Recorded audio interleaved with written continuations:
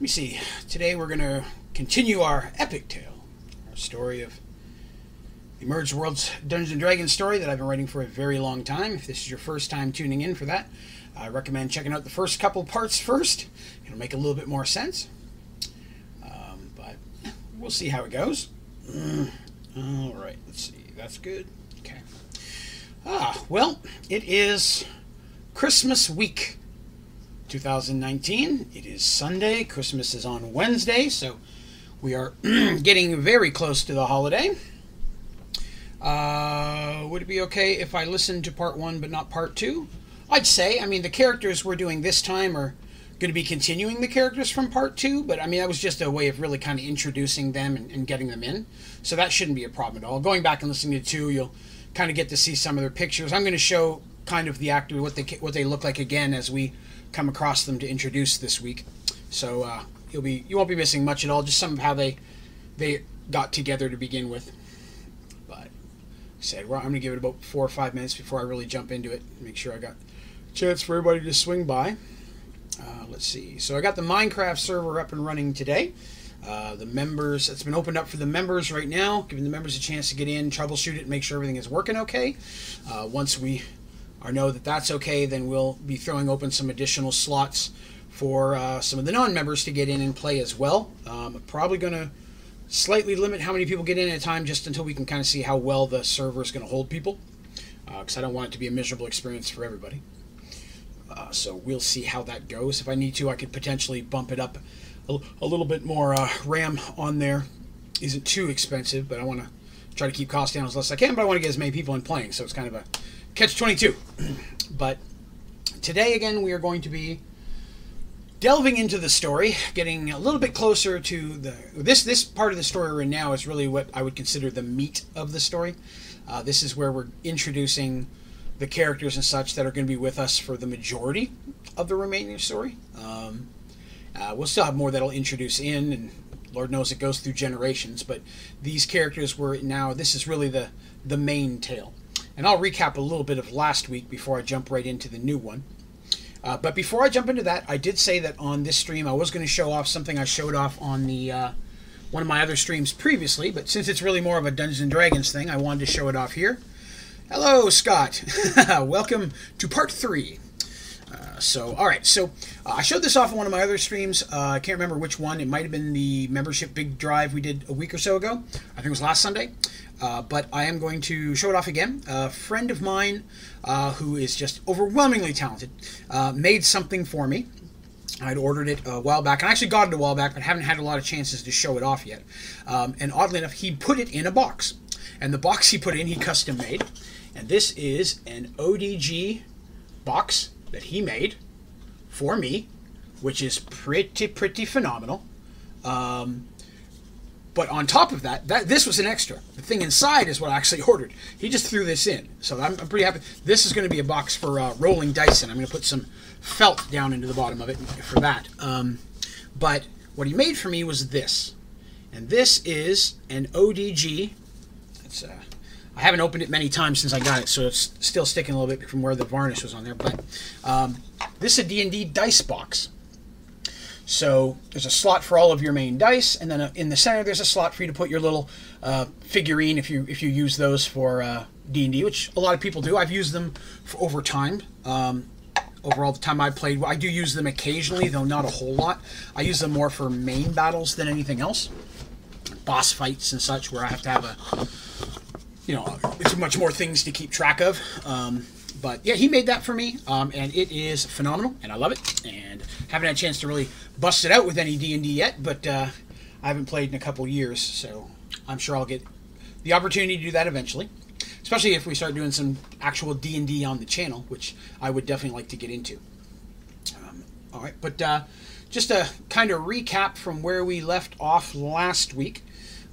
Our 8 main characters had a couple little small adventures, and then came to a little cabin in the woods. Inside, there was a person who seemed to know them, or at least know about them, and then that person transformed physically into several of the people that they'd seen across their earlier adventures, to finally end up being Zoltan the demigod, the one who pretty much sent the Fire Moon Brothers originally into all their quests. And he advised them that the weapons, that there's basically a shield around this new world, keeping the gods out. They can't physically take form, and it's limiting who they can speak with and how they can still send magic through to grant like pre-spells and such, but they have a very difficult time reaching people.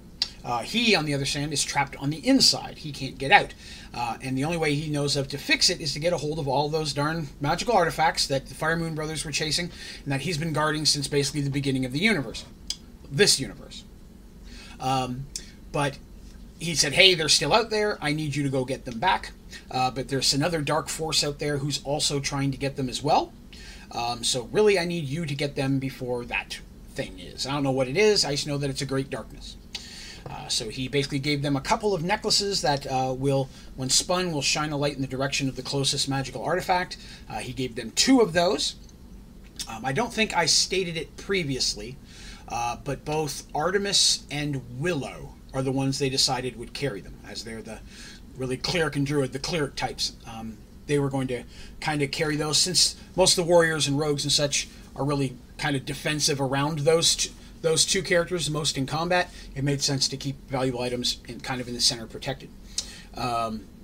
So then they rest. The next morning, Zoltan opens up a portal and says, I'm going to basically port you to, as close as I can get you to the first item. There's one in the kingdom I'm going to send you to. Your job is to get it back. So that's kind of where we left off. They went through the portal, and Zoltan just kind of smiled, and everything kind of went to black. He faded out. He said he'll get in touch with them again in the future. So that's where we were. For those of you who may not have been here last time, I'm going to give a real quick recap on some of our main characters. So the first one is Artemis. Artemis is an elven cleric of the god of healing. That is the actress that I use that represents her. That's kind of a little bit more of the outfit that she uses. Again, an elven cleric. Next is Dandelion Nettleleaf, also called Dandy. She is a female Kender rogue. If you're not familiar with Kender, they are primarily from the Dragonlance setting, and they're pretty awesome. You'll see a lot of them in my stories because I like Kender a lot. Next is Darsh Fohammer, who is a really, really big Minotaur. That is the best picture that I have of Darsh. I don't really have, of course, an actor. I have different actors I use for voices, and occasionally I'll mention them, but the only difference between this picture and real Darsh is, of course, Darsh does not have 3 fingers. He has the regular 5 fingers. This Minotaur has 3, but that's very much like kind of how I picture him. Next is Fig. Fig is just a gnome warrior. He's raised by dwarves, so he acts more dwarven-like, even though he's gnome, keeps his head shaved. That's the actor. I use Jason Statham to kind of match him. Next is Mercy Harriton, who is the daughter of a knight, and she herself is a human female warrior. That's the actress we use for her. She is a Morningstar user primarily. She uses swords and such too. She's trained in a lot, but Morningstar's kind of her primary weapon of choice. After that was Shadow. Let me get rid of the other Mercy picture here. Shadow is an elven ranger. Very quiet, doesn't talk a lot. When he does, it's usually pretty important. Very big tracker. Very, very talented warrior. Has a hatred for a specific race, but we'll get into those a little bit later. That's the actor I use for him. After Shadow, we have Willow. Willow Bane is her name. Willow is an elven druid. That is the actress we use for her. That's a little bit more of the outfit, although she doesn't really carry a funky staff like that. And everybody has phobias. Her phobia is large crowds, which is going to be great because we're about to enter a city. That's going to come into play. Next is Zarin. And Zarin is a halfling mage. On the alignment spectrum, he is chaotic neutral. He's a little more self-serving than anyone else. Comes from a long family of mages for hire. And he's incredibly talented in his thing, but he is separate. He's just trying to find his way back to his family and so on and so forth. But always looking to make a penny. And that was really... We had some other characters we showed that were... like from the previous story, but I'm not going to jump into them because we're not going to see any of them for quite a while, if ever again. Let's see. Mysterious. All right, so I'm going to go ahead and just jump right in then from where we left off. So, oh, one last thing. I apologize. Way back in high school, when I first came up with these characters, and again, remember, I'm really old. I had a friend of mine in an art class draw for me the symbols that the Fire Moon Brothers used for their kingdoms, their personal crests, if you will. And Rafe was a quarter moon with fire in it, and Nylat's was 3 moons with fire between them, because on their world there were 3 moons. So that's kind of the premise. So I found that picture. The top one is Rafe. That was really what my original design was, and he did a really good job of that. I've had this picture, like I said, 25 years at this point, I want to say. And then the other one, well, let me see if I can line it up here. That was Nylat's that he drew for me. I was a little bit more detailed, but I've always really liked that drawing, and so I held on to it. So that's pretty cool. So those are that's the Rafe and Nylat, or not, symbols, and I forgot to show that when we were telling their story. I wanted to do it while I was thinking about it.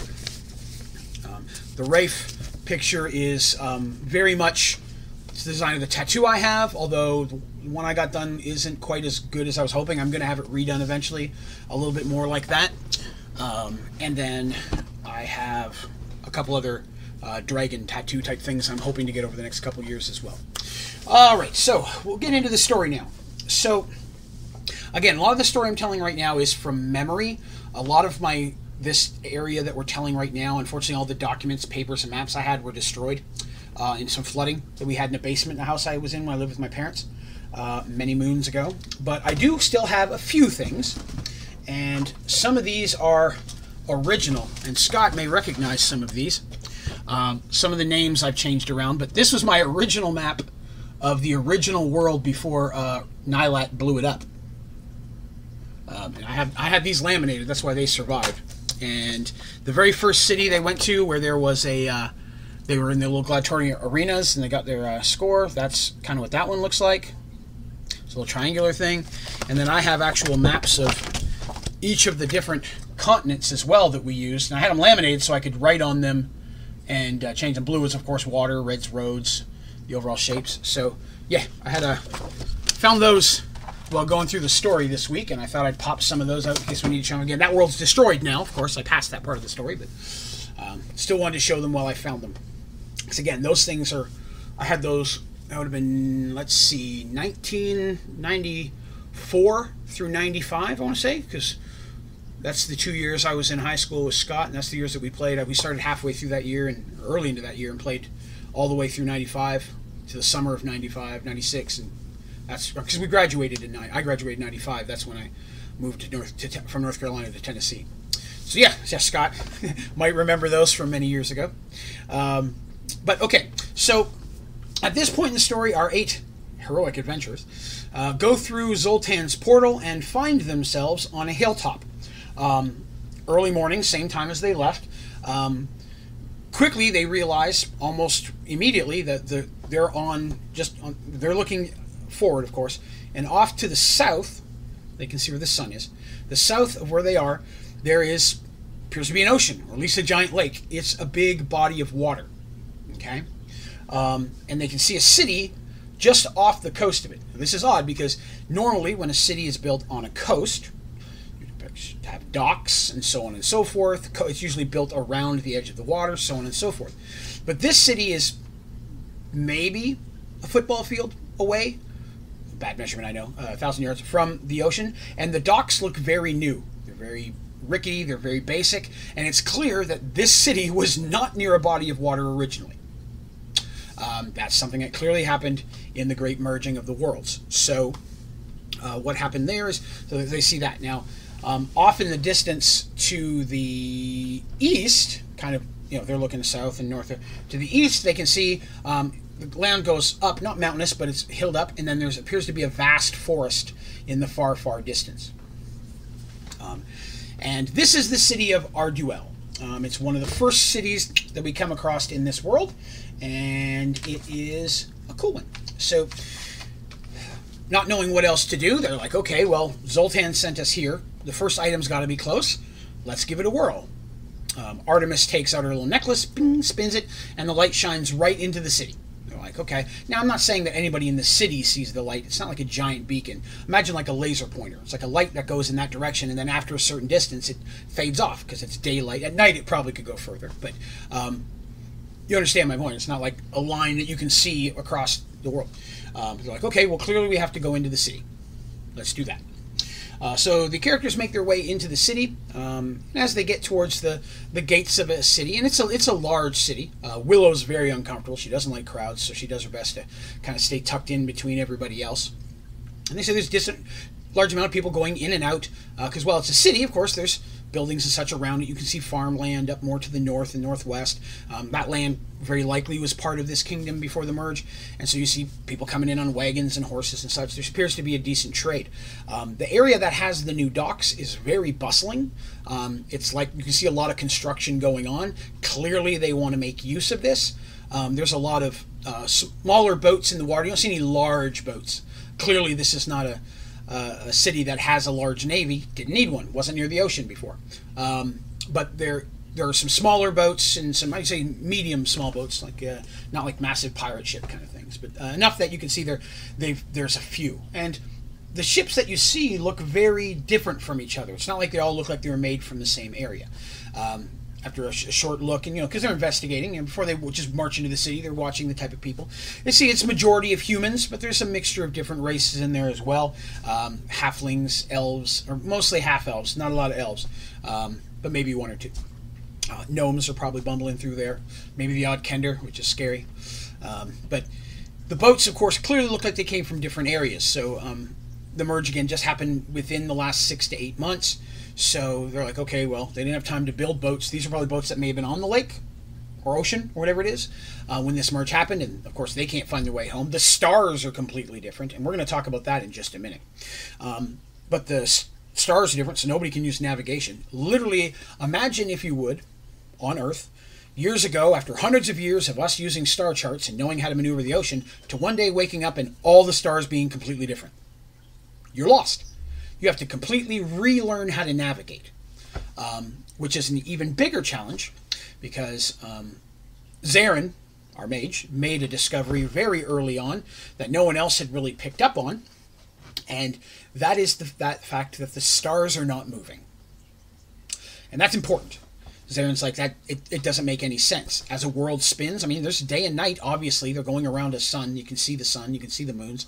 But for some reason, the stars are keeping the exact same position at all times. And he's been watching it for it took him a little while to really realize that. With everything else going on, he wasn't really staring at the stars. But once he finally realized that, he's been documenting that. And over the last several months, literally, they are identical to where they've been. There's zero movement. And he has no way of explaining that. The few times they've run into other mages, some of them have noticed as well, some of them have not, but no one has any more information than he does. No one can figure out how that could be. How is it that the world is spinning in an exact replica? It's almost like it's spinning around the sun, but that space is moving with the planet. So, odd and important later. But again, they're having to relearn to re-navigate. So boats, when they can find land, would be very, very nervous about going back out into the water because they can't find their way home. Where is home to begin with? So most people, when they're traveling, are going to try to stay within sight of a shore. Just at least they know they can make land, food, water, so on and so forth. But Arduel is a bustling town, and like any city, when you're very much, see, sounds very Truman Show-ish. It does actually. Now you mention that, yes. But, any city is going to try to make use of their land, and a lot of the land that was to the south of them doesn't exist anymore. Now it's all water. You're on the edge of the water, that's fishing. I mean, there's a lot of different options there. Not knowing what else is out in the world, the last thing you want is another country or force of ships to just march up on you. This is a new way they have to learn to defend. So Arduel is starting the process of, making access to the ocean through boats, building up small trade through small boats they built or were able to purchase from other people. People who are lost may have come inland, not knowing where they're going, needing some different direction. They would sell their ships to the Navy or Arduel, a Navy being built. And so Arduel is trying to build up some land. And a new way of kind of living. And fishing is a great trade, especially when you lose a lot of your farmland. there's an ocean right there. Fishing is a great way to try to make up some of that. So, as the character's going through the city, I mean, there's some guards there. They get the regular questions. Hey, what are you doing? Where are you coming from? Of course, in this world, they're so used to just strange people and strange creatures walking in and out. The characters don't stand out that much, with, of course, the exception of Darsh, who's just a massive minotaur. You haven't seen any of those, really. In fact, he hasn't seen, I don't think, any but maybe one or two very rare instances of a minotaur while he's been traveling around so far. So he gets a little bit of stink eye because he's a really big dude. He's scary. And they're armed to the teeth. But again, like normal, he's walking with Artemis, a cleric of healing, who is basically your golden ticket into anywhere. Nobody throws flack at clerics of healing. Again, clerics of healing, clerics of light are very highly revered on pretty much any world. Who doesn't want somebody who can heal and get rid of sicknesses and ward off evil and stuff? And you don't want to make the temple or the religion mad. I mean, you start accosting a cleric, then the other clerics may not help you out. If there's a temple in the city, and most cities have at least 1 or 2 temples in them of some kind, you don't want to irritate them because these are the people that help you sick, help bring the rains for crops. I mean, there's gods of agriculture. There's all sorts of stuff. So you don't want to definitely irritate the clergy. So Darsh, again, like normal, they pass it off at he's her personal guard. They're like, okay, well, that makes sense. He's a big dude. I can understand he's a bodyguard for a cleric. So they're managed to make the way into the city with just a very few questions. So as normal, you're in a new city. I mean, they don't want to whip out their magic necklace and start spinning it around. They try to get a little information about where they are. And easiest way to do that, find an inn. Find an inn, find a tavern. That's where people are, people drink, and when people drink, people talk. And it is a very, very common theme in most Dungeons & Dragons adventures. How many adventures have started at the inn, right? Or the tavern. So they find a decent scale one. They're not trying to find a really fancy one. They find one that looks relatively hospitable, but at the same time, it's not going to hurt their pockets too much. They have a decent amount of coin from the amount of adventures, and they still have quite a bit of wealth from the original caravan guarding that they all met each other on. And so they make their way into the city and into this tavern. And they go in, they get some drinks, they gather a table, and the innkeep is pretty nice. He's friendly, of course. He's customers. It's a big group. That's a lot of money. And who wants to make a minotaur mad? And clerics are always welcome. And you got a cleric and a druid in here. Clerics being a form of druid. They both have their holy symbols around their neck kind of thing, so you can see the gods that they worship. So, they sit down, they get a bite to eat, they get a drink, they start kind of talking to the innkeep and what's been going on. And they find that a lot of the stuff that I've talked to you is what they find out. Arduel was a farming community, worked with lumber and such, yada yada. But after the merge, it found itself on the edge of a big body of water.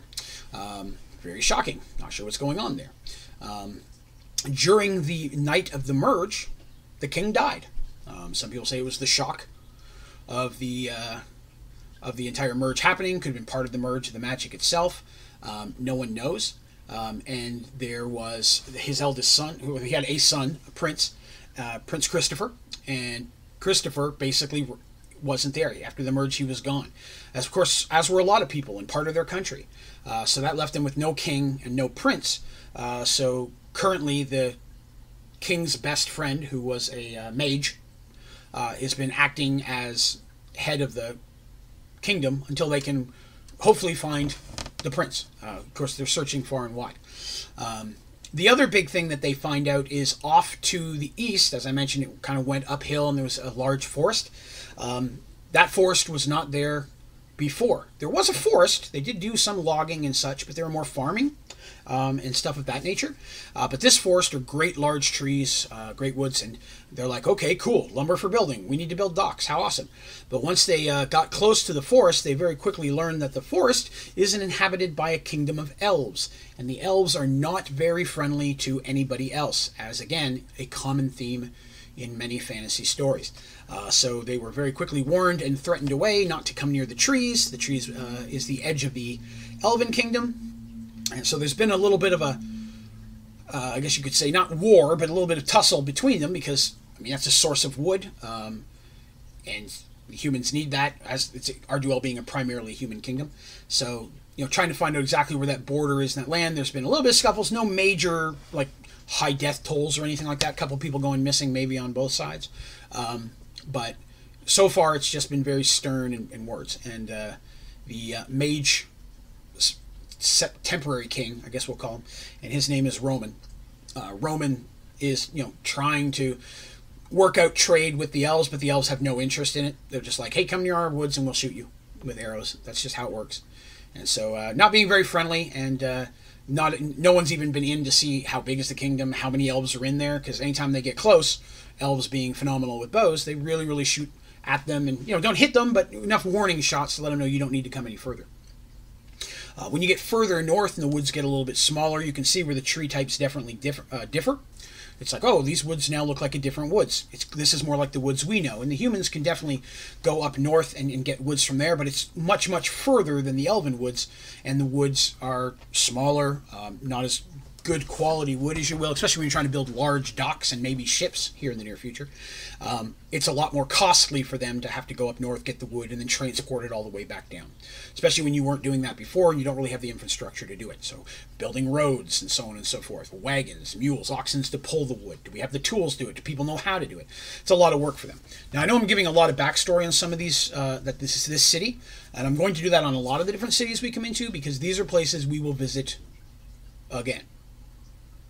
They are important landmarks. Arduel is the first city that we come into. So everybody's a little bummed that the prince is missing. The prince was very well liked, but unfortunately in the night of the merge, like I said, the king died, and the prince went missing. So our characters are like, okay, well, we're looking for this magic item. Maybe we should go talk to this mage king. Zaren's a king, or Zaren's a mage. Maybe you can talk to him. They do find out that there is a temple in the city. And they're like, okay, well, we'll get some rooms for the night. Tomorrow, Artemis and Willow, your clerics, they're going to go to the temple and see what they can find out there. There's also I guess you could say a mage store. There's not a large, like a mage tower. In a lot of the cities and a lot of the places on the world, you're going to find mage towers quite common. Especially as there's different types of mage organizations. Most worlds had some type of mage organization, or at least a couple of them, and now there's a world where all these guys exist, and they're like, okay, well, which organization's which one's bigger? Do we merge into different ones? So there's going to be a lot, especially more bumping heads when it comes to the mages than it is the clerics. Clerics, it's like, okay, I'm a high priest, you're a high priest. I'll take this temple, you be a priest over there. It's a little bit more friendly, but still not always. So it's decided that the next morning, first thing they're going to do is that Artemis and Willow, their cleric and their druid, are going to go with Mercy and Shadow as kind of their little guard group off that direction. Because anytime the clerics are off on their own, they always want to make sure there's some type of warrior around to do that. Mercy and Artemis have become pretty good friends, so they're almost inseparable. They're together all the time. And then, as I mentioned before, Shadow is very protective over Willow. And then our second group, which is Zaren, Darsh, Fig, the warrior, who's the gnome, and Dandy, because Dandy and Darsh usually end up in a group together. Darsh is never happy about that, but Dandy's usually overjoyed, and whichever group you put Dandy in, she usually just goes with the one Darsh is anyways, because she really likes Darsh and irritates the piss out of him, much to his chagrin. So they get a rest. Next morning, that's where they go. They make their way to the... We'll do group number 1 first, and that's where Artemis and Willow and their two friends kind of make their way to the temple. They find that the temple itself is not a temple of healing per se. Give me 1 second here. The temple is a temple to Minara, goddess of light, who again is the primary good god. And that's probably the most common temple you find. Even though that's the temple, you'll find other clerics there as well. Usually of the same alignment. So you'll find a lot of the good clerics, maybe some neutral. Some cities you may find a neutral temple. If it's a neutral temple, you may find some good, some evil, and neutral in there.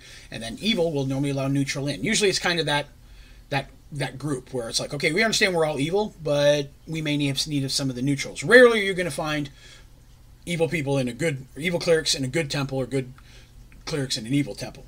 Not that it's impossible, but it's not very common. It would have to be something very important, or some type of gathering of clerics about something. And that clearly has happened after the merge. There have been situations where clerics have got together and are like, okay, we can't talk to the gods like we used to. Can you? What's going on? And trying to share that information without trying to give away too much of their own weaknesses caused by this. Everybody wants to look strong, but they need to find out what everybody else is. So they get there and they talk to the cleric in that area. There's a head cleric who talks to them and welcomes them in, and they sit down. It's not a huge temple, but there's probably about 15 or 20 different clerics in here, mostly of light, a couple more of healing. But the clearest, highest, most powerful one is the brother who's in charge. And I forget, I apologize, I don't have his name. It's something I never put because it's not important right now, because there's somebody else there later. But he sits down and he talks to Artemis and Willow and friends and explains, kind of goes over the stuff we've already talked about, the thing with the elves, talk about the magic. They make them known of the stars. They're like, yes, we know the stars aren't moving as well. Although they've also, one thing they've noticed that, if Zarin noticed it, he didn't tell it to anybody else. But there is clearly a situation where, as you would expect seasons to change, and they are, seasons appear to be changing as they normally would in the world that they're on. So the city that Arduel is from, they are now approaching a fall. So what trees are in the area are, changing color, leaves are starting to fall. But while the trees and such are changing and all the lower temperatures and all of that are happening, the one thing that they have noticed is that days are not getting longer or shorter, which as sun gets closer and such around the sun and where it faces and such, you would expect winter when it's colder. Normally you have longer nights, shorter days. And in the summer, the opposite, much as we do here. But that's not happening. They're getting all the effects of a fall, but the days are staying exactly the same length. And nighttime is almost exactly 8 hours. It's almost to the minute where they are. So it's a very, very tight schedule with no changing. And that's odd. They're like, okay, that doesn't make sense either, especially with the stars and such.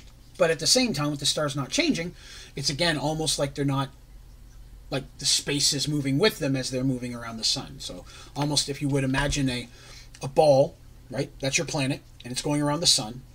But that around that is a ball, and it's spinning as well.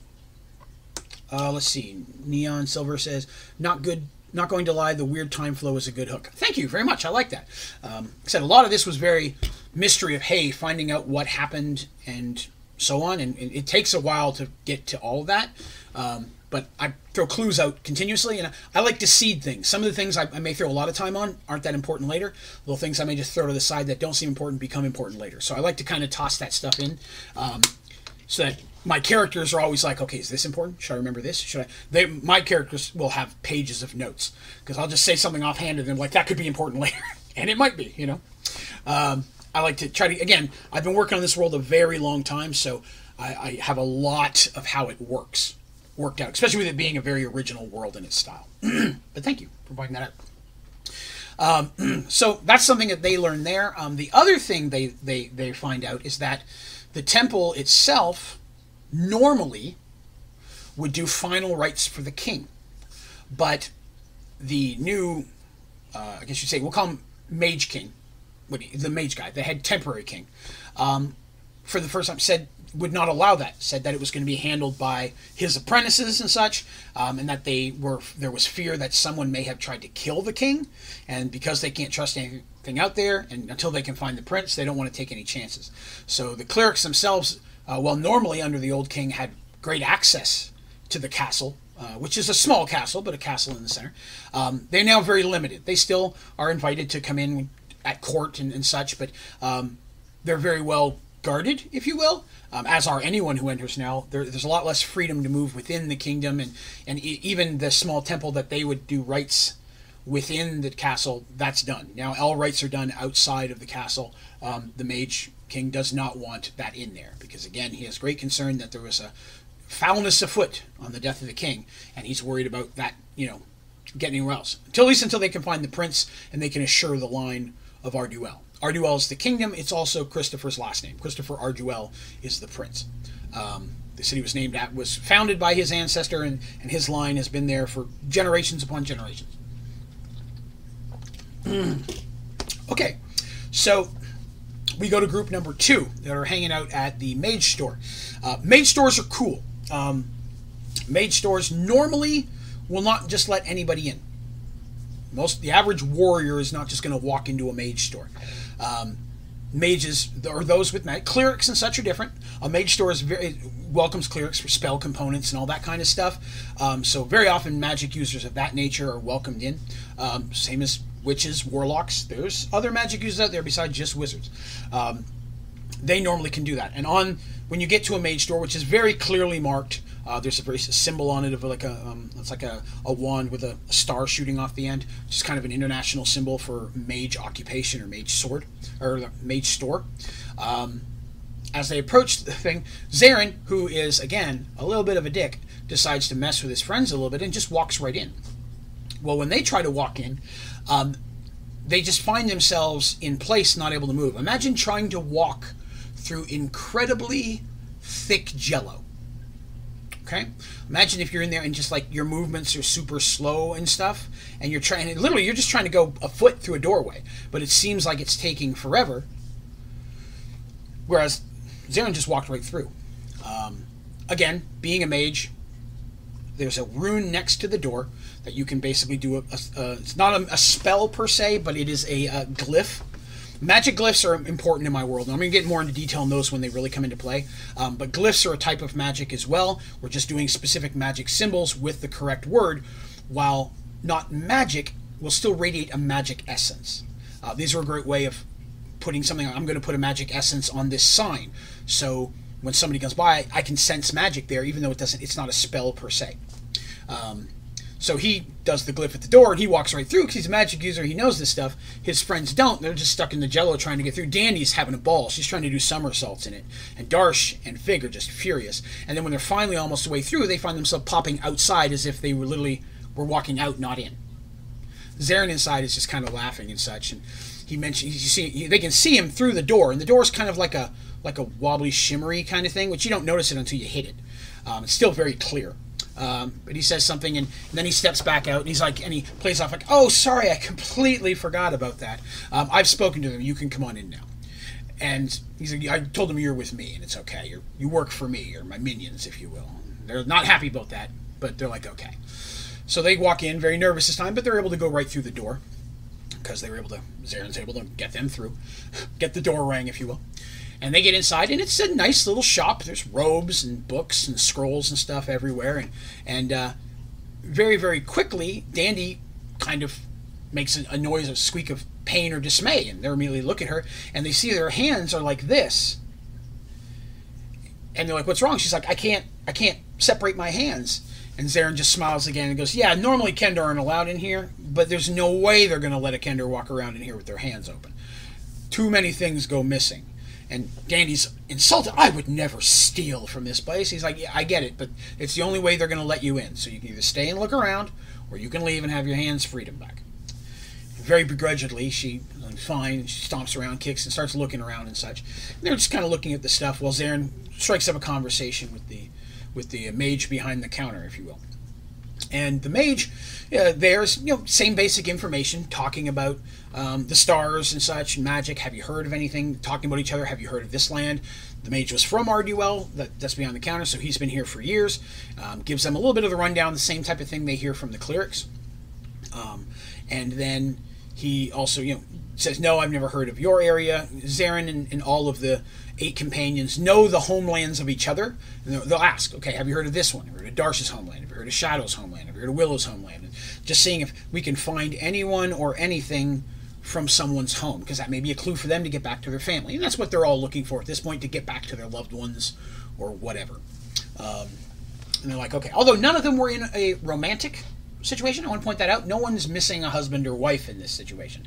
None of these characters had kids. They probably had parents, there's siblings out there, but none of them had children or romantic interests before the merge.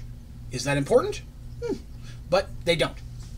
So they're like, okay, cool, and they're just kind of chatting with him. And the one thing they find out from them is that, much like the clerics, mages themselves are very limited with access to the castle. The Mage King, who himself is a member of the local mage guild, he grew up training with a lot of these other mages. He says, he's not been rude or anything like that. He's just very cautious of anyone, potentially trying to take over the kingdom before they can find the prince.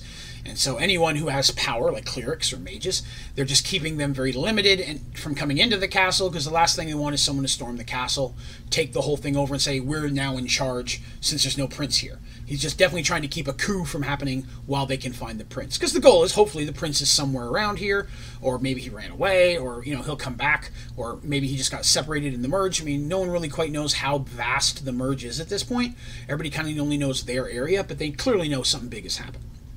And they're like, yeah, even we're not in there as regularly. We're only allowed to go in a certain amount of time. We have very limited access to the castle. We can't all go as a group kind of thing. So he still sends his apprentices to shop here. I'm going to take his money.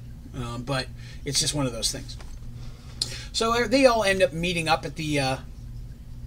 afterwards, that both groups meet together at back at the inn around midday. They share the information that the other one's got. And they're like, well, at this point, let's go ahead and try our little necklace again. And they kind of go in a little alley where nobody's looking and spin their necklace. And it points right towards the castle in the center. They're like, okay, well, the artifact we're looking for got to be in there. Let's go get it. And so they're like, let's go introduce ourselves to this Mage King, see if we can get an audience or whatever, and maybe figure out what's happening. And so they go up, they get to the castle, and very quickly they're stopped at the edge of the, the grounds of the home. They're like, hey, sorry, this is off limits. Not anybody can just walk in here. They're like, yes, we want to introduce ourselves, or traveling through. We're just kind of seeking out information. And we're just, trying to see if we can talk to the new Mage King, see if there's anything we can do, because they don't want us to come right out and say, hey, we're looking for a magical artifact we think is in there. Because they don't know if the person inside who has it, or if it is this person, it could be in a closet for all anybody knows what they've got. And so they're just like, hey, can we talk to somebody? And they're like, well, he's not seeing anyone. I'll take your names and where you're staying, and if he wants to meet with you, someone will come get you. But we make no promises. He doesn't see many people. There's a big investigation still going on to find out, exactly what happened and why the king died. Because no one ever, they say heart attack, but was it poison? Nobody knows. And while they're still looking for the prince. So they're a little disheartened by this, but they're okay. And as they're leaving, Shadow and Dandy, both being very observant, notice that there's a young woman working in the in the gardens, if you will. There's flower gardens and such near there. It's a very nice, well-kept castle. Is paying an awful lot of attention to them. They don't want to draw any attention to her, so they're like, okay, cool. And they walk out. Making it very clear during their conversation, well, okay, well, yes, we're staying at this inn, and so on and so forth, and this is where we're going. And they're like, okay, if this is someone we can talk to, maybe we can come back later and let her know. If we talk loud enough for her to come, maybe she'll come and see us. Or worse, if this is someone who means us harm, if we're open about it, maybe we'll act like we don't know that they're coming, and if it's a trap, we'll trap them. So, lots of mind tricks going on there, trying to figure out what's going on. So they make their way, and they're like, okay, we'll go back to the inn, and we'll just hang out there for the next day or so until we see if the king wants to chat with us. We really don't have any other leads at this point. If we don't hear anything from him in the next day or two, it's discussed that possibly Dandy and Shadow, being the sneaky sneakies of the group, may try to sneak in. Dandy would have no problem doing it, and after a short conversation, the two of them are very quickly like, yeah, we found 3 different ways to stand in there that'd be easy for us to get in. Just the two of us, because both of them are very agile, very sneaky, and good at that kind of stuff. And again, I should stop here. If anyone has any specific questions about the characters, how they look, what weapons they use, their personal skills, feel free to throw those in chat. If you're watching this later, throw them down in the comments, and I'll be happy to try to answer as quickly as I can, or remember to answer them on the next stream. But I do occasionally get some questions, and if you have any questions about anything that I'm talking about, or would like me to go into more detail or explain more, I will if I can. Definitely throw those out there, and I'd be happy to chat back with you. But anyways, so they're like, we'll go back to the inn and see what comes of it. And they're very careful. They have a couple of rooms. The guys are staying in one room, the girls are staying in another, which is just considered common decency in this type of area. And again, to be honest, it's like, oh, is everybody protected? Man, Mercy's probably one of the best warriors in the group, her and Darsh. And Lord knows, Dandy, while being irritating, can fight like a madman. So, and then your 2 females are your Dandy and, or not Dandy, Willow and Artemis are spellcasters. I mean, just that alone That room's probably better off than the guys' room, to be honest with you. So yeah, a lot of times it's like the guys and girls will get split up, but the guys are in more trouble than the girls. Although Darsh is pretty BA. So later that evening, there's a knock on the door of the gentleman's room, and Shadow opens it. And they're all in there at this point. It's not nighttime; they're not all sleeping. They're all just kind of hanging out there, talking and chatting and waiting, if you will. And the innkeeper is there, and he says, "Hey, someone is here looking to speak with you. I don't know this person, but they asked if they could speak with you. I said I'd check with you first." And they're like, "Okay, yeah, send the person in. How many is it? Just one person? Okay, we'll send that person on up." And it's later in the evening, but not super late. The downstairs is still kind of crowded. Lots of people come into the inn to eat and drink. A lot of farmers and such who've come from their farms from days travel may stay here for the night, sell their goods, leave, that kind of thing. So it's a very bustling inn. But of course, the person that shows up is the young woman from outside the castle, which isn't completely a shock to anybody, I think. But she's kind of cloaked so that she doesn't give off who she is, and she comes in and she's like, and she's talking to them, and she's like, I want to see if you can help me. I'm like, "We can help you. We were actually hoping you might be able to help us." And they're like, "What's going on?" And she's like, "I've been working in the castle most of my life. And my mother worked here, my grandmother worked here. We've always served the king and his family. And something's wrong in the castle." Okay, explain what do you mean by something's wrong? He goes, "Well, there are people there now that we don't recognize. Like, no idea where they came from, but sometimes it's a guard, sometimes it's a cook, and they're very secretive, and they just they're not friendly, they keep to themselves, and they seem to have free roam of the castle, whereas most of us who've lived here most of our lives are now regulated on where we can go or have to stay in specific areas. None of us have gone missing, per se, and that's important. It's not anybody's disappeared, and it's just that people are showing up in roles that we don't know if they're being hired from outside or what, but they're just not friendly and not very talkative." The other issue is that there's rumors among the people that worked in there, I guess you say the employees, the servants, if you will, although there's no slavery in this zone, and because that exists in areas. It's fantasy world, but in this area, nothing like that at all. Everybody who works there is employed. Many of them live off the grounds of the castle themselves. They have their own homes and such. Some of them will live in the castle themselves, depending on their doing. Like guards and such normally have barracks and such.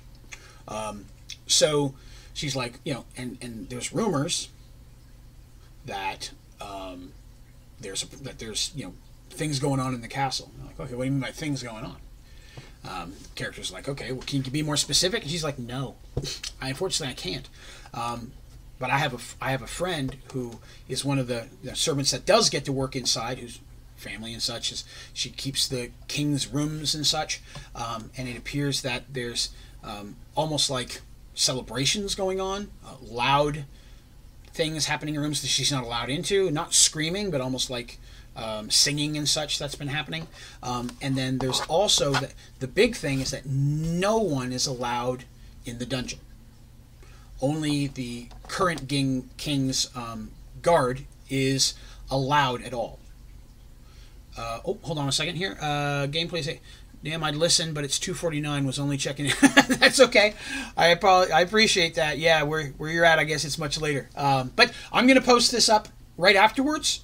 So I post the videos up on the channel right after I'm done doing any of the streams. So it'll definitely be there if you'd like to come back and listen to it. I appreciate you checking in with it. But they, where was I? Oh yeah, so they're like, no one's allowed in the dungeon. Only a few of these guard type people are out there, and the only people that are allowed to go down there are some of these new folks that no one knows. And of course, the temporary king himself, but he doesn't.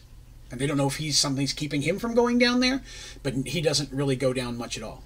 Gameplay says, "Oh, thanks, we'll listen by." Yeah, have yourself a great day.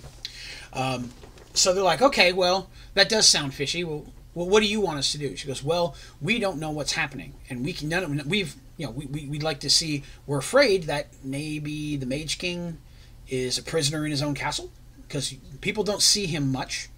He only pops out occasionally. And when he is, he seems in good spirits and such, but none of the old school people can get in to really talk to him. So we're not sure what's happening." And they're like, "Okay, well, we'll think about it. We appreciate letting you know. Why did you come to us? That's what we want to know." And he goes, "Well, the people here won't do anything.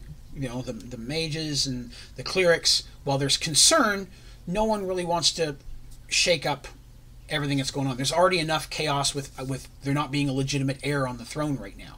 Anyone who tries to do something or go in or try to question stuff may be looked as if they're trying to take over, and that is a concern from all the populace. Anytime you have a kingdom where whoever's supposed to be in charge is not there, and you've got someone else filling in, are they legitimate? Is someone else ever going to come back? That makes everybody on edge. People are comfortable knowing who's in charge, especially when you've had a long line of kings in the same line for generations. All of a sudden that stops. What does that mean for the kingdom? What's going to happen? So it's very, very touchy situation. So the young lass leaves, and they're like, okay, thanks for your information. You came to us because people here won't do anything, but you think somebody needs help. I understand. So she bumbles off, and they start talking about it, and they're like, okay, our talk that we'd had earlier that maybe someone should go in and look around, maybe we should do that. I think we should go back to that original plan. And so it's decided that Dandy and Shadow are going to try to sneak in later that evening. Over the last day or so, Dandy's done a couple little recons, sneaking out of the inn where no one would see her because she's Dandy, and she's sneaking out windows, and she's done a good little casing of the place, and some of the things that her and Shadow had saw originally, she was able to confirm of some, for them, easy enough to get into. Regular people, not so much. So they're like, okay, cool. We're going to do that. So later that evening, the two of them sneak out of the inn. They go out a window up on the roof, across rooftops, because they're sneaky like that. Again, they don't want, in case the place is being watched, they don't want to be snagged.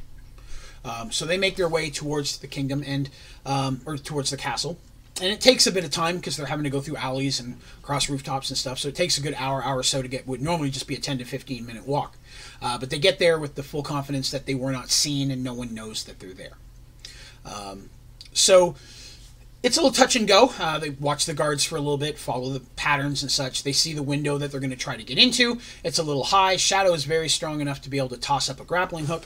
And then Dandy is light enough that she should be able to get up there and then help Shadow load up. And that's what happens. They manage to hug the walls. They climb up. They get in a window. Now, this ends up being just a hallway that they get into at this point.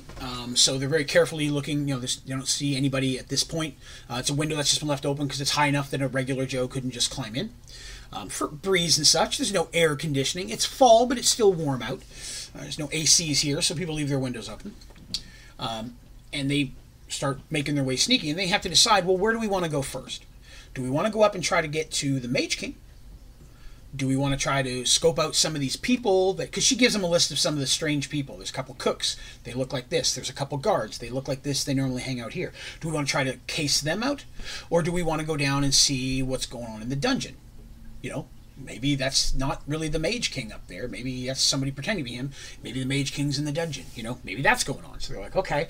They talk about they didn't know exactly what route they wanted to go until they got inside and they could see what the place was like. Because a lot of people think, well, wouldn't they have that decided ahead of time? No, because they don't know what the inside layout is other than what this little girl could kind of sketch them out a little bit, and they don't know where the guards are stationed inside because she hasn't had really access to the inside in a long time.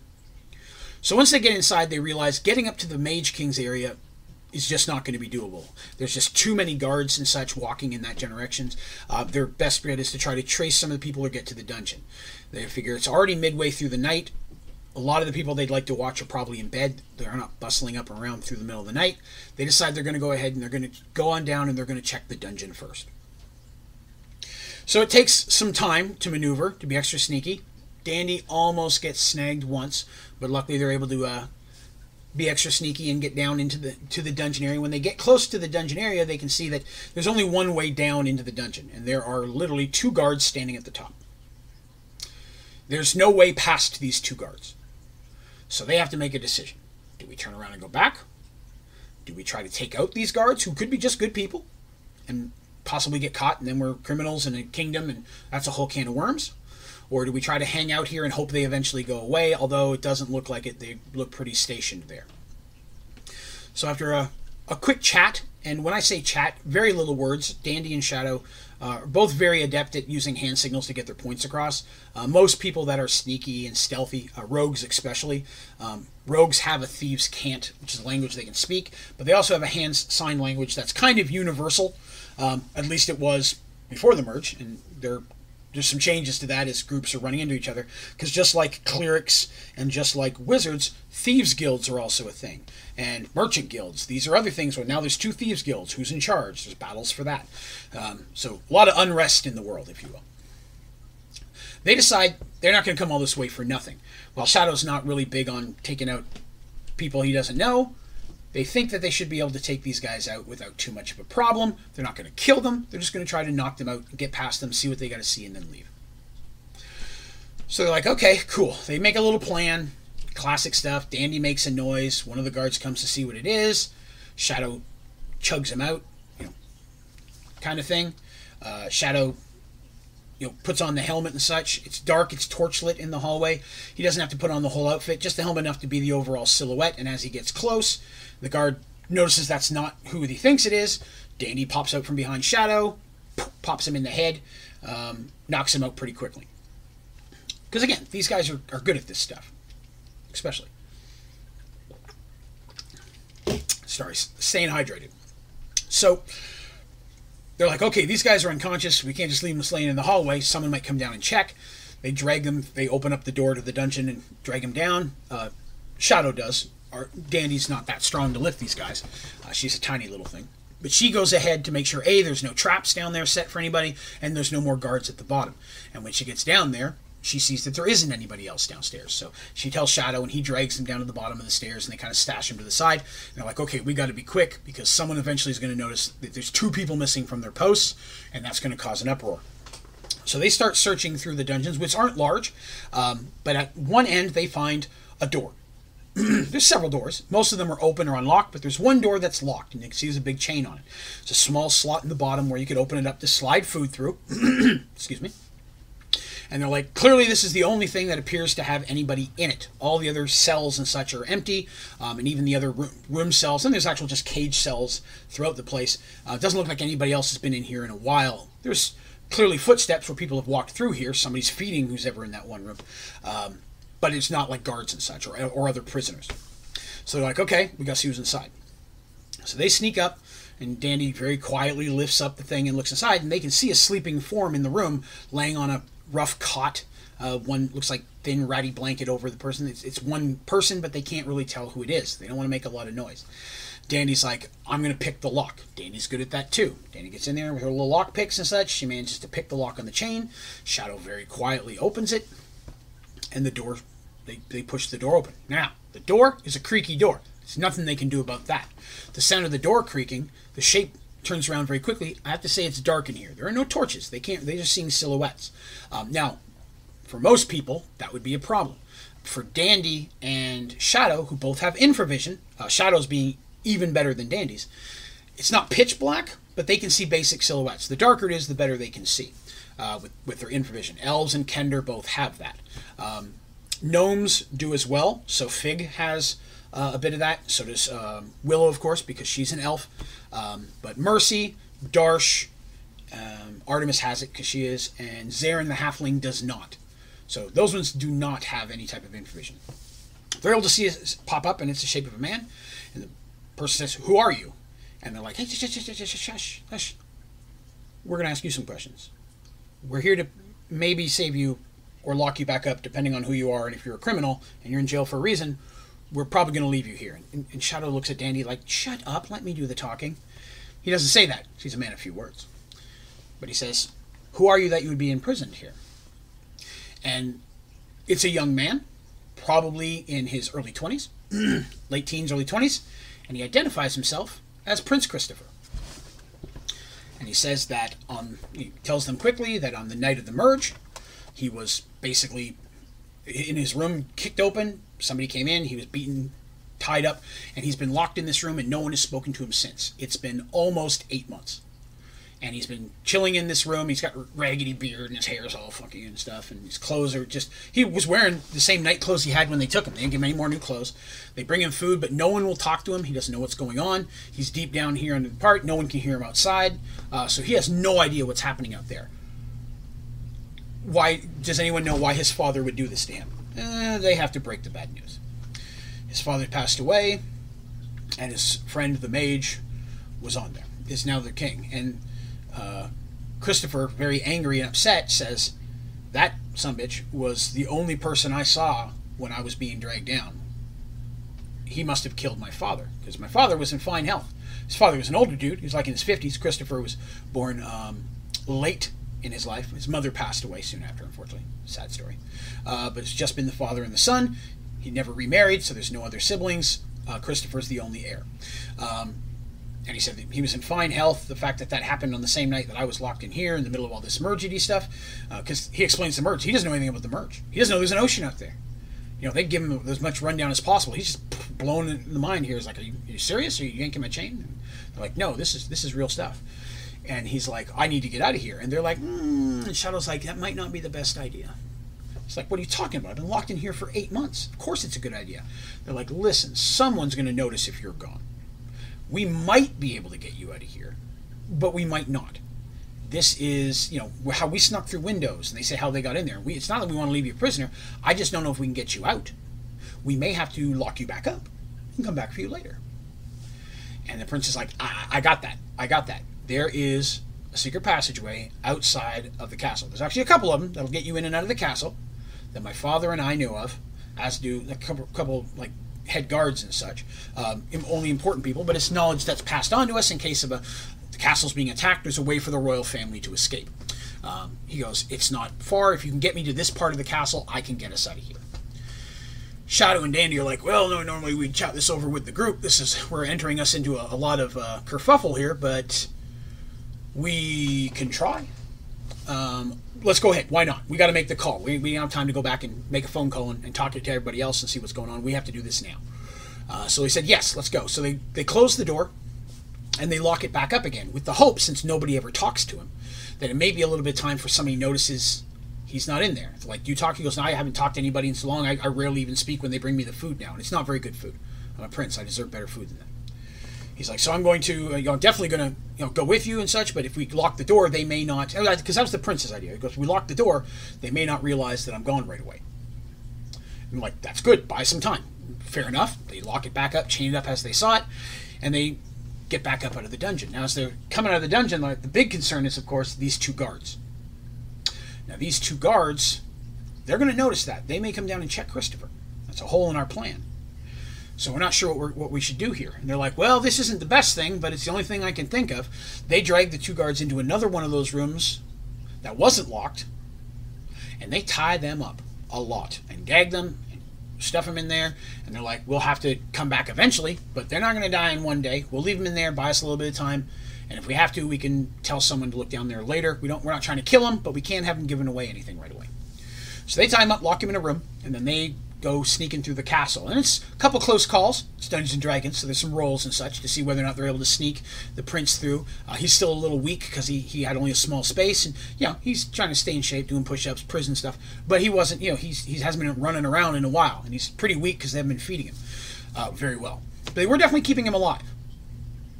So they managed to get to this one room, which is you go into, and it's just all type of like towels and doilies. It's all like stuff that you'd use for banquets and things, and candelabras. It's a storage room for stuff. And in the back, behind a barrel, they pull it out. There's a brick you press on, and there's a passage you literally have to almost get on your stomach to pull yourself through. Fat people would not be able to fit well. I would have problems. Like Darsh would have a hard time getting through that. But the prince, Dandy, and Shadow, all being of thin frame, they slide right through. They close it behind him. It's a tunnel. It's very cobwebby. No one's clearly been in here in a long, long time. The prince doesn't use it for fun normally. It's just here as an emergency. They manage to get their way out, and they come up basically into almost like a little bit of a sewer system, because there is a sewer system underneath Arduel. Most major cities have some type of sewer. They get very stinky, but they manage to climb out. It's in an alley, and they're like, okay, we got to get back to the inn. Takes them most of the rest of the evening to sneak through because they're trying to get Christopher through as well. They finally make it back to the inn. They get back inside, and as far as they can tell, they did that without anybody catching them. So once they get inside, of course, they catch up everybody else. Darsh goes to the other room, gets the girls. They come in, and all 8 of them are talking to Christopher. And Christopher very quickly is like, hey, I'm Filthy and Shaggy. I would like to clean myself. Do you have a wash basin? Of course they do. And he rinses himself off, and they find some basic clothing he can put on, because clearly he can't be walking around in his princely PJs, which are worn and already fraying anyways. So they give him some basic clothes. He's not too far off from the size of Shadow. He's just a little bit smaller. He's got to cinch up the belt a little bit, but he can wear some of Shadow's stuff. He was a bit more muscular and stuff before he kind of whittled away a little bit. Now, I'm not going to go into a bunch of detail about this one thing, but I am going to mention it. Very, very quickly, he has an eye for Willow. That's something that Willow notices as well. Willow's a little shy, I'm not good around people, but she finds him attractive kind of thing. But he's like, oh, wow, pretty girl, you know. Elven beauty, you know. Elves are attractive. They normally are. Even Shadow is a very good-looking dude. He's an elven dude. It's just normal most of the time. There's not a lot of fugly elves out there. So he's got a bit of an eye for her, and he wants to clean up, and he shaves a little bit, and they give him a knife thing, and he shaves up like you do back then. Nobody has a razor or a bic or anything. So he cleans himself up a little bit, and he's like, I should go to the people and have them rally around me, and we'll go in and whoop somebody's booty and take my castle back. And they're like, well, you could do that, but the problem is, how do they know that you could say you're you, but are people really going to believe you? Plus, they've got all the guards. You have the people. It's not going to be easy. That's one option. We could do that. The other option is we could go to the temple or the mages, get them on our side. Maybe they can help us take the castle.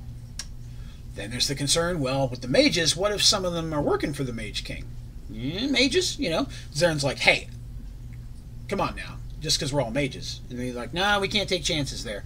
Because while most of them may be okay, there could be one in there that's a spy. His apprentices still come in and out, they said. We may not want that to happen.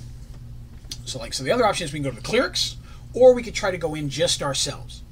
So we could get the clerics, gather the populace, and try to storm the castle that is being run by a wizard. Or we could try to sneaky, all of us get in there, and try to take out the wizard himself. If he's the one in charge, because they don't even know. That's a thought, but who knows? Who's really sitting on the throne? So after some conversation, they decide to get some sleep. Christopher needs some sleep, and he's definitely enjoying having some real food that they happen to have there. They decide that the next evening, they're going to try to sneak in. Christopher said he knew of a couple different passageways.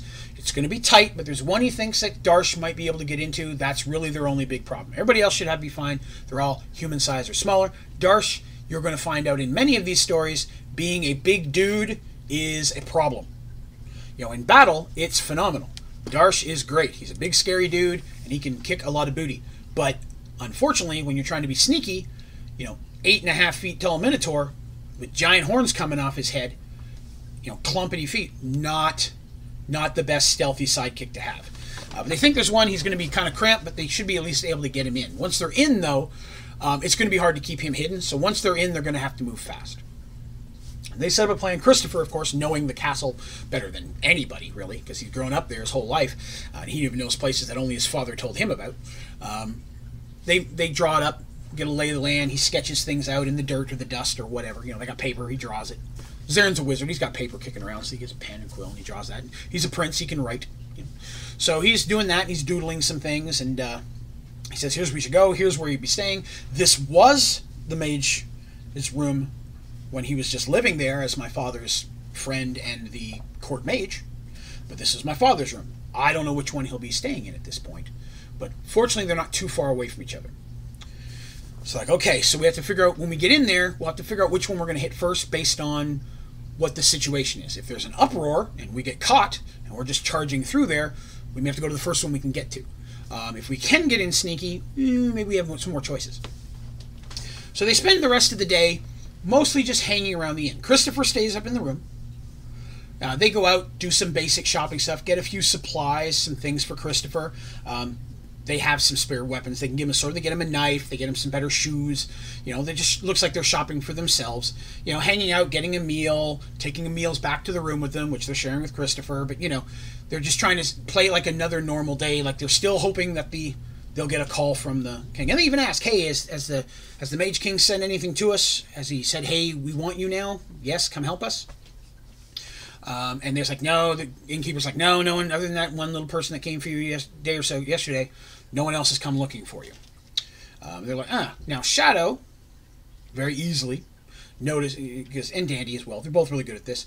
They notice that they're being watched, of course, and they've known that for a while. There's guards just hanging around and people just looking like beggars, the kind of stuff. But they're obviously, to someone who's trained to look for that, Shadow and Dandy, they pick up on that very quickly, and they've known that for a while. Once they made their intention to meet the Mage King, even before they found Christopher, they showed up on the radar. Here's a group of people with a Minotaur and a Cleric and a Mage.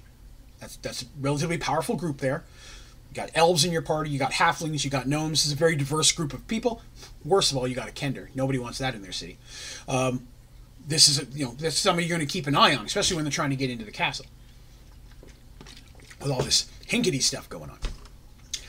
But that night they're like, okay, we're going to have to get out of here. We're getting watched. We need to make sure we can get out of here. Darsh is not going to be able to sneak through a window and down a rope anywhere in the middle of the city. It's just not going to happen.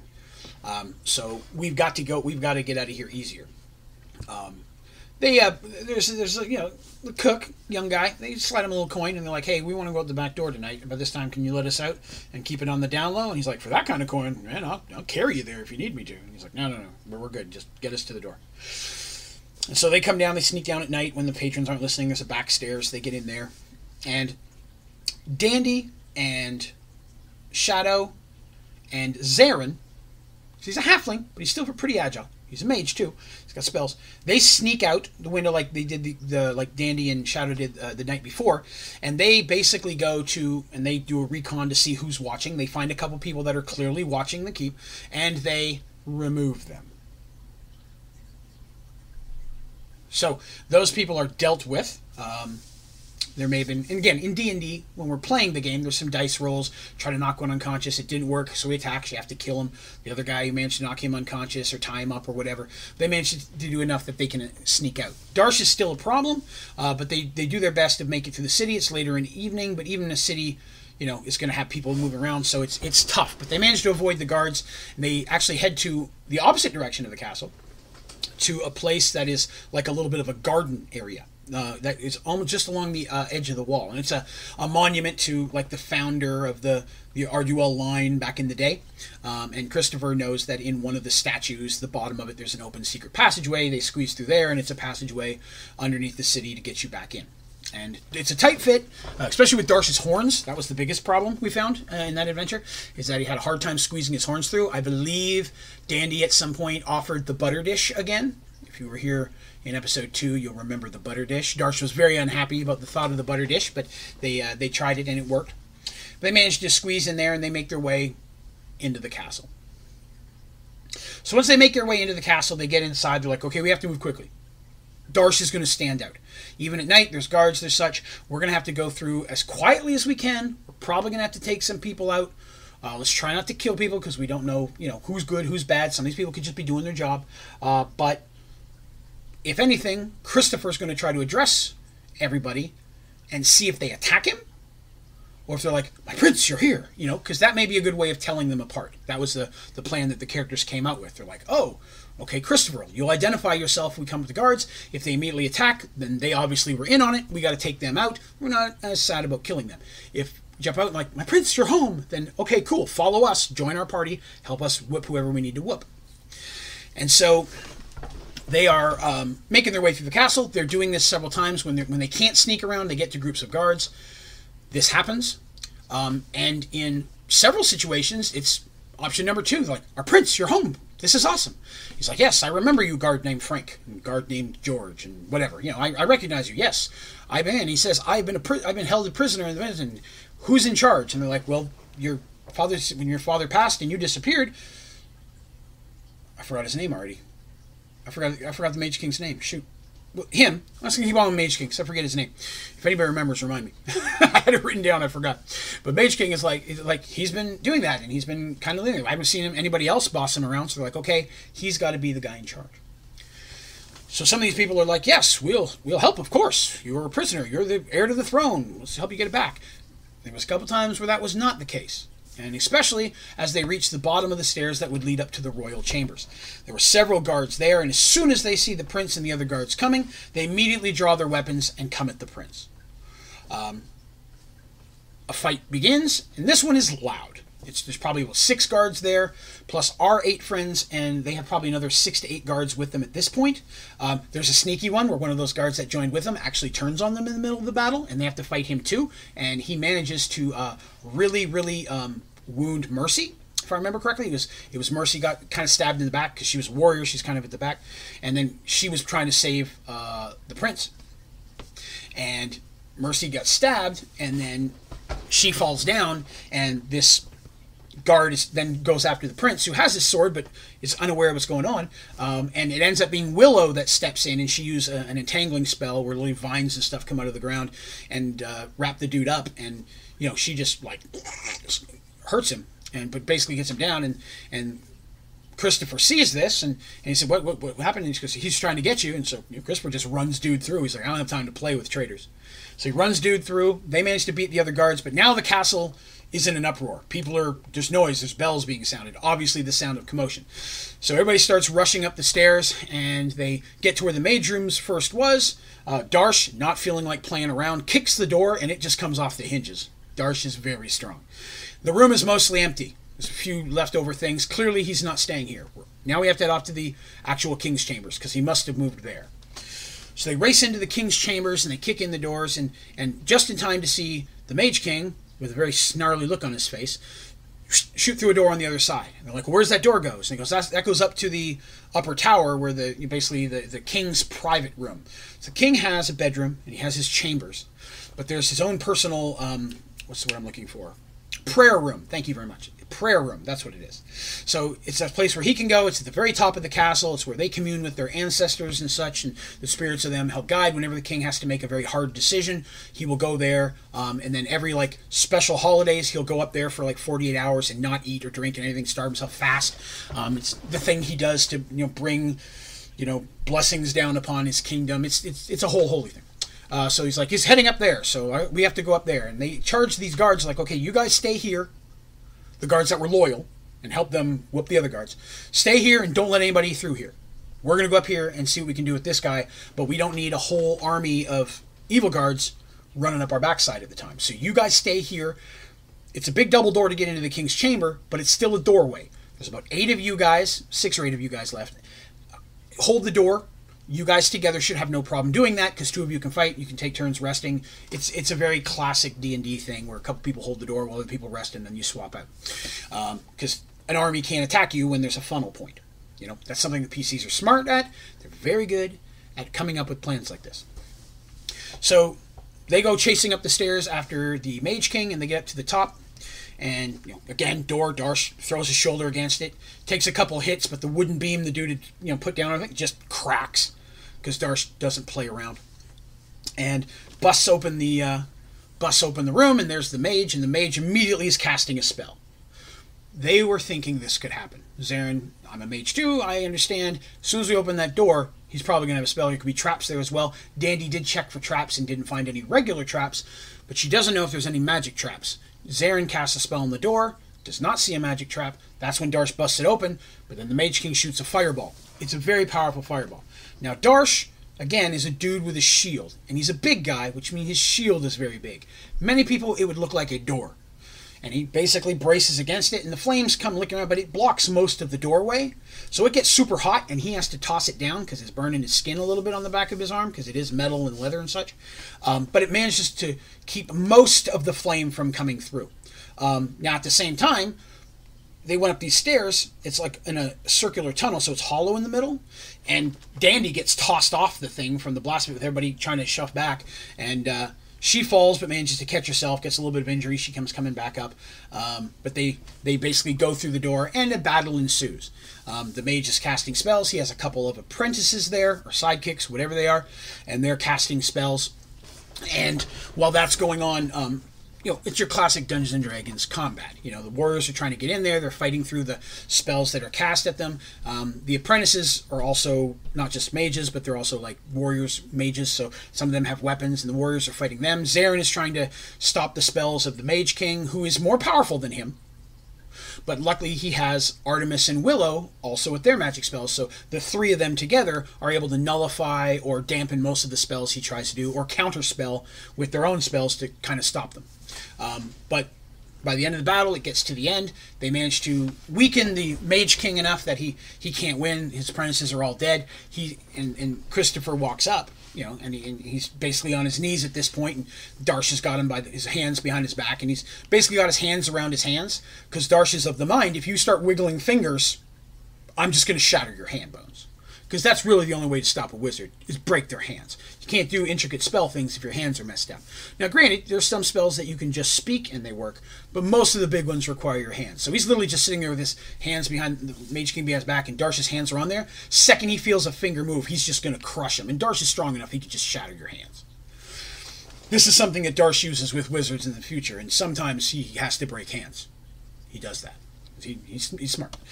Because none of these guys are stupid by any means. And Darsh is a very strategic person. While he's not in his normal life dealt with mages that much, he's learned a lot from Zarin. Because, again, Zarin wants this guy to know stuff, because this is the big guy that protects Zarin. Zarin wants you to know how to fight people that could be hurting me. So a very symbiotic relationship there. And so, at this point, they manage to hold him. He said, he starts questioning him. Why? Why did you do this? Are you under someone else's command? And it's the classic trope. He's like, no, I was jealous of the kingdom. I grew up with your father, knowing that I could never be, better than just a sidekick. There's no chance of me ever becoming a king as long as you were alive. Well, the merge was going on. Magic energy is what they were. He'd already been working on a plot to try to kill them and to take over, but it just kind of rushed their hand, and this is the perfect time to do it. And so he used the spell to kill the king, and they captured the prince because they were going to use him as a bargaining chip. If somebody ever found anything, they could hold him hostage. Because as long as he's alive, the city, the people weren't going to charge in there. If he had a knife to the prince's throat, that's their prince, So he was kept alive for leverage. And, he gives the thing, he goes, blah, blah, blah, and he's like, and he goes, and there's no way you'll stay a king, I'll be back, and so on and so forth, and there's no way you can imprison me, and Christopher goes, I have no plans to, and just runs his sword right through his heart. And Darsh, a little caught off guard, oh, okay, well, you killed him, all right, I'll let him down now, thank you. The guy's like, and he dies. And it's one of those things, and he says, it's, he goes, it hurts my heart to know, this is my first action of king is to kill my father's best friend, but I cannot allow him to endanger my kingdom any longer. Imprisoning him, I don't know how far his reach is. Somebody may try to break him out. This could all happen again. I'm not one to take chances. Executive decision. He had to die. And they're like, dude, you're the king, man. We're not questioning you. That's your call, and to be honest with you, we have no problem with that. We don't know him that well. So now that he's dead, so on and so forth, they make their way back down. Oh, it's just stone cold. Yes, it's one of those things where it's like, hey, you know what? The king's got to do it. I got to do what's best for my people. And so, I haven't had a chance to do that. So he goes back down. The guards are doing well. At this point, the more loyal guards have shown up, and there's a battle going throughout the castle without the apprentices and the magic helping them very easily. They're kind of trumped down, and the uprising is quelled. Any of the more noble, or I should say, the higher ranked guards that worked for his father aren't anywhere in the castle. Whether they were killed, whether they went missing, what happened, nobody knows. But most of the people here are newer folks. Some of them have been here a while, but they were lower ranked. Christopher recognizes some of them, especially the ones that helped them fight right there, and very quickly says, you are in charge of this group now, you're in charge of this.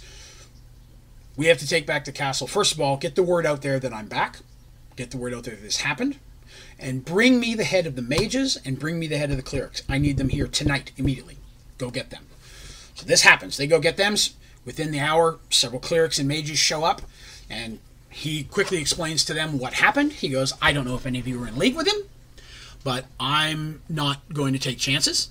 So basically at this point, you're going to swear fealty. You're going to make it publicly known that I'm in charge, that I've taken back over, and that dude was horrible, he was alone, you were going to proclaim that you had nothing to do with that, his actions were horrible, and he deserved to die, and that I'm the one true king. We need to snuff this immediately, and you're going to help me find anybody else around here that might still be, in disguise, loyal to him kind of thing. The mages are like, well, of course, we know that we're the ones on the hook here, because you don't know, mages, right? So we're going to definitely help. And Christopher's even more willing to lean on the clerics. You're the cleric of light. I'm not too worried about you. You especially, I would like you to bring some clerics in. This guy was a wizard. We need to do some detect magic spells. Were there any magical traps here? Are there anything else here that I need to know about? The clerics are like, we are on that. Yes, we're just so glad to have you back. And now we can help you do that and bring the kingdom back. So again, it's one of those things where over the next few days, they snuff out a few more traitors. The city begins a huge celebration, because they have a king again. The king of Arduel is back on the throne. For 1,000 years, an Arduel has sat on the throne and led them through prosperous times and bad, and they've never had a bad king. And everybody's just glad that Christopher's back. The mages are a little circumspect, but Christopher makes it well known that no action should be taken against them, because he has no reason at this point to believe that they are in league with Mage King. So he doesn't want anything. He invites them to stay, so on and so forth, and he says that over the next days and weeks, I will work with you, because the king does need a personal mage. I'm going to work with you. We're going to determine somebody that I can trust, that, we're not going to have this problem again. So our heroes, our 8 friends, of course, Christopher, knowing they're an 8 group of people that are obviously loyal to him, very quickly move them into the castle from the inn. They're given rooms. They're brought in to help with conversations. And he's like, do you want to stay? You want jobs? Zarin, want to be a personal mage? I could use one. We could, all of you, even Dandy, I can give you jobs. And they're like, well, we appreciate that. We're going to help you get set up for the next couple of days, make sure you're in place, but we have a quest of our own. And they were very quiet about that. They didn't, back when all this was going on, they didn't explain what they were looking for. But it's at this point they feel they should bring it up. And when it's just them with him, and maybe the head cleric is there, they're talking a little bit, they're like, we actually were wondering if you can help us. Okay, well, with what? And they explain kind of what they were told by Zoltan. There's magical artifacts out here. The world has been all crazy. Can it be fixed? I don't know. But Zoltan says the only way he could do that is with these artifacts. One of them is here somewhere, and we need that. Would you be willing to potentially part off it? He's like, I'm not aware of any artifact, but we can look. Sure. And so they use a little magic spinny thing, and now it's pointing up. And they go up to that prayer room again, where they've already cleaned out the body, and it's been cleaned up a little bit. And some of the stuff he had in there, magic spell, artifacts, and things that he gathered up, his loot, if you will, the Mage King, in that they find a dagger. Now, the dagger, I have to point out, because I never said this earlier, these god weapons, these god artifacts, is what I call them, god artifacts, are all of almost like a silver. Okay? A mixture between a silver and steel. They are literally indestructible. There's not a force in existence. Even the gods were not able to break or destroy them. They always hold an edge if it's a weapon. They're not all weapons. But the weapons always hold an edge. They can't be blunted. They don't chip. They're just immaculate. And they only give the faintest amount of magic aura. Like if a wizard was to cast a detect magic on that, and cast detect magic on like a ring of feather falling right next to it, which is a pretty base, easy to find magic item, the feather fall would be way glowier with magic. The artifacts don't give off a lot of magic, even though they have a lot of different abilities. Now, I'm not going to tell you what the dagger does now. We're going to talk about that a little bit later in the story. But one thing that Zoltan had warned them is not to use any of the artifacts they found. He said that was important, because if you use them, then this thing, this darkness, this person, creature, whatever it is, they're going to be able to pick up on that and find where you are as well. When the magic artifacts are used by anyone, it's going to make them easier to find for people like Zoltan, people like this darkness, which he just refers to as the darkness, and sometimes even you guys. If you're walking around, if you didn't have this necklace and someone's like, I have this magic sword that does all these crazy miracles. Okay, well, let's go check out that sword. So they're told very, very carefully not to use them if they can help it. And it's at this time that, he's like, yes, if this is the artifact that you're talking about, I don't know what it is. I don't know how Mage King got it. Clearly, it wasn't on our world before the merge, because they were all on that other world where Rafe and Nylat Firemoon grew up and lived. So somehow it got here. If it's going to attract a large darkness evil thing, I don't want it in here. I'm going to have enough problem. I just learned that there's an ocean in my backyard and some irritated elves 20 feet that direction. I have enough going on than to have some type of dark force coming in here after some dagger that I don't want. please feel free to take the dagger. If there's anything else here of Mage Kings that you would want as well, please help yourself. These items of magic are unfamiliar to me. What you don't want, I'm going to turn over to the mages or to the mage that takes over the Mage King as my personal court mage. But anything you want in here, you feel free to take. It's the least I can do for you helping me get my kingdom back. So the party's like, excellent, very cool. We've got this magical dagger. Woohoo! They have their first artifact. But what they find also is 2 magic items that, I'm not going to say I created them, but I created them. There's probably versions of them out there, but my versions are special. They find 2 chests. Now, when I say chest, they are the typical pirate-sized chest. Okay? So imagine a chest that's, like what? 3 feet, 2 feet, big chest. Hinge opens up on the top. But these are chests of holding. If you know anything about Dungeons & Dragons, you'll know that bag of holdings exist. A bag of holding can be a pouch or a sack. They're different size. And even though the bag may be this big, inside of it is way more space. A magical void space that you can put stuff in. I can take this staff, put it in my side pouch. I got a bag that's this big, but there's a whole ladder in there. That works. Chest of holding works very much the same way. The chest of holding, when you open it, there's a ladder. You can climb down, and inside is a room. Inside this room, there are shelves, hooks on the wall, places for you to put things. Once you close the chest, and you can close the chest with you being in it, someone can close the chest, if you know the command word. Zarin casts magic spells. He figures out what the command words are for these 2 chests of holding. And he says, if you use the command word, it'll close the chest, the people can be inside. There's a second command word that will shrink the chest to about this big. Anybody inside of it is still inside of it. You can't open it when it's small. It has to be full size to open, and it has to be on a solid surface. You can't open it in a wagon. You can't open it on a boat. It can't be a hull, like anything. It's got to be a decent thickness beneath it. You can't put it on a plank of wood and then open it up. It has to have a certain amount of, I want to say it had to be at least a 2-foot solid space underneath of it. So brick, stone, rock, earth, dirt, anything like that. Like, well, we're going to take these, because these are very handy. Now, when the thing's closed, much like in a normal existence, there's a light inside, a natural light. It's like a glow, so you can see. You don't have to have a torch. But there's only enough air inside as the size of the room. So if one person's in there and it's closed, eventually you're going to run out of air. If you have 5 or 6 people in there, you're going to run out of air quicker. This is important. So if you were going to say, hey, Dandy's going to sneak in that window at the beginning of this adventure into the castle, and everybody else like Darsh is going to hide in the chest, that's fine, but you're on a time limit, because they're going to run out of air, and if something happens to you and you can't open it, because they can't open it from inside, they're going to suffocate and die in there. So it's a gamble. You got to be sure you're going to be able to pull this off. But it's also really cool because it's the one magical item of holding that other magic items of holding can go in. Normally in Dungeons & Dragons, if you put a bag of holding in a bag of holding, the magic causes it to explode. The bag, everything that was in the space is lost into the different dimension that it's in. But a chest of holding works differently. You can take other items of holding. You can take a chest of holding in a chest of holding. You can't open an item of holding inside of an item of holding. So the bag of holding, the chest of holding, literally will not open inside of a chest of holding, but they won't blow up. So these are very important items that become important to the adventure later. That's why I'm going into so much detail about them. These chest of holdings are pretty important, and we're going to see them for time to come.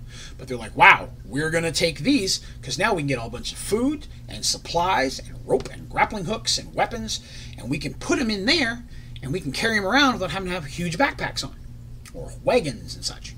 At the same time, we can put that dagger in one of these things. And because it's technically in another plane, another existence, it's not seekable. And they try that. They put it inside, they close the chest, spin their little whatever it is, their necklace, and it points a different direction. It does not point at the chest, even though there's an item 1 foot from where they're standing. It doesn't sense them in the chest. That's why it's important.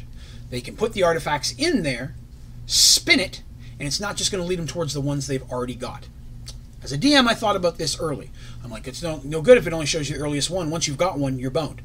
So this is a way for them to do that. At the same time, as a DM, it keeps them from being able to use the items because they're very overpowered.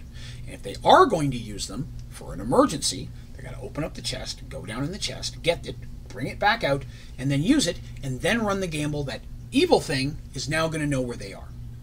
Now, obviously, they can't use the necklace while they've got it. So it limits their ability to use these very powerful magical items. As a DM, that's important. You don't want to throw, hey, here's 12 artifacts that could destroy the whole world in a level 5 group. Because then they're too overpowered, and if you get too overpowered too early, then they're killing things that they shouldn't have been able to defeat, which is boosting their experience. It takes a lot of fun out of the adventure.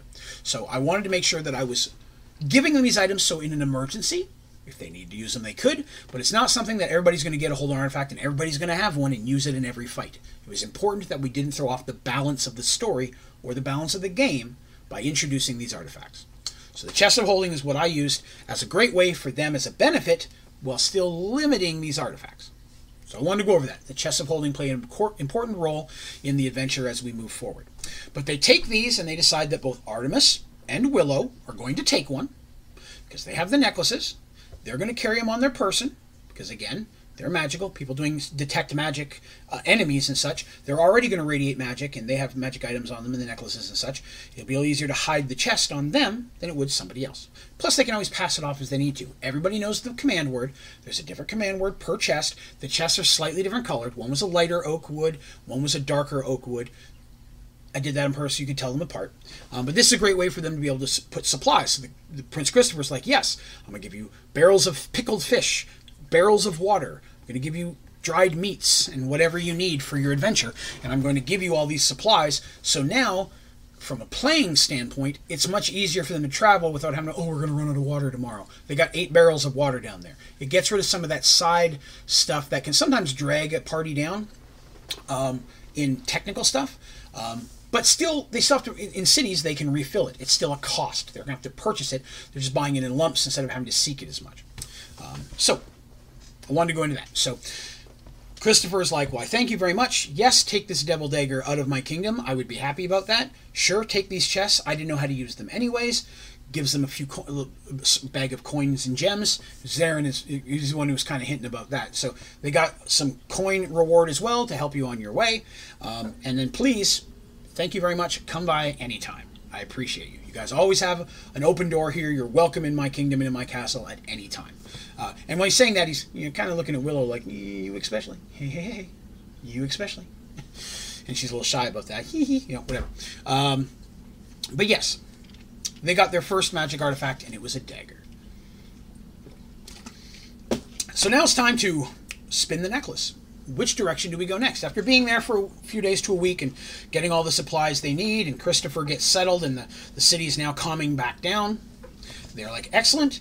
They managed to get some maps of the local area, at least what over the last 8 months the locals have been able to design. And their necklace says that they need to go north. And like, good. We were afraid we were going to have to go into the Elven area, and we did not want to mess with that. Luckily, that's not the case. We're going north. So they bid farewell to Christopher in the kingdom of Arduel, and our party then proceeds to go north.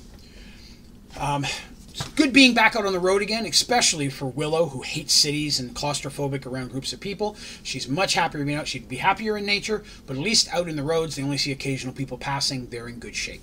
They decide not to take horses, mostly because there doesn't exist one in this kingdom big enough that Darsh could really handle, and they don't want a wagon to tie them down because they don't know how long they're going to be on the road. So they decide to go by foot, and they travel with some farmers for a little while until the farmers go off to their land, and eventually they're leaving the realm of Arduel. And they travel for about a week. And as they're heading north, every so often, bing, they spin their little necklace. And it says, keep going north. They're like, okay, north it is. And as they make their way north, they see that ahead, they see a little bit what appears to be a mountainous area. Now, mind you, they have no idea where they are in relation to where they were before. Zoltan opened up a portal. They went through. They could be 1,000 miles away, or that could be the mountains they were in originally. They don't know. Zoltan did not give them that information. They only know where they are now. So they wake up and the road eventually fades off. They hit another part where the merge happened and suddenly the road just stops and now it's just grassy plains.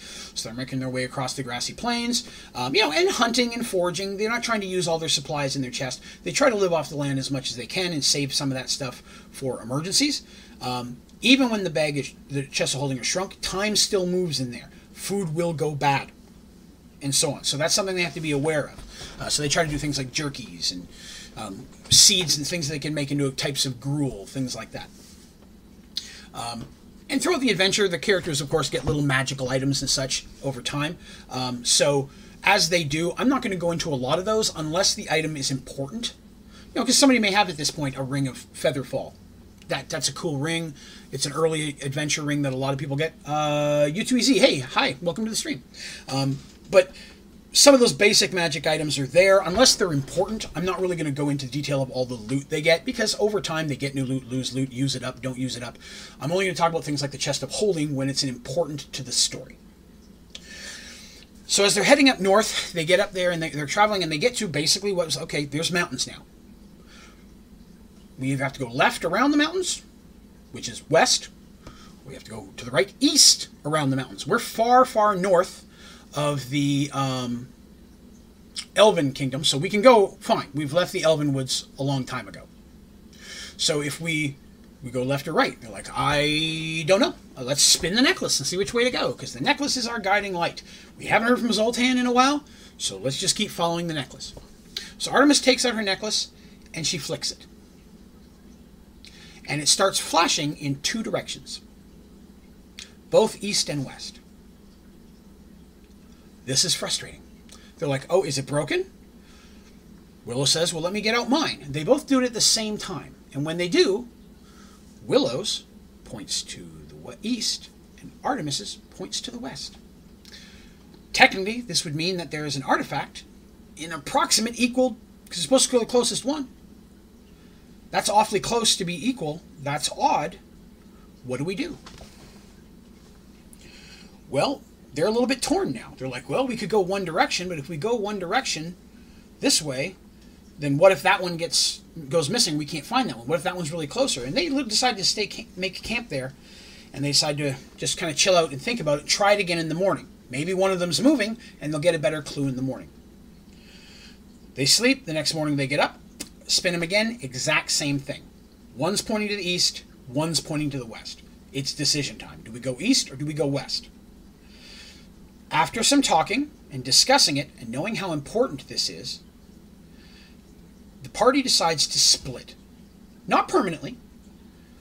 We'll just go, half of us will go one way, half of us will go the other.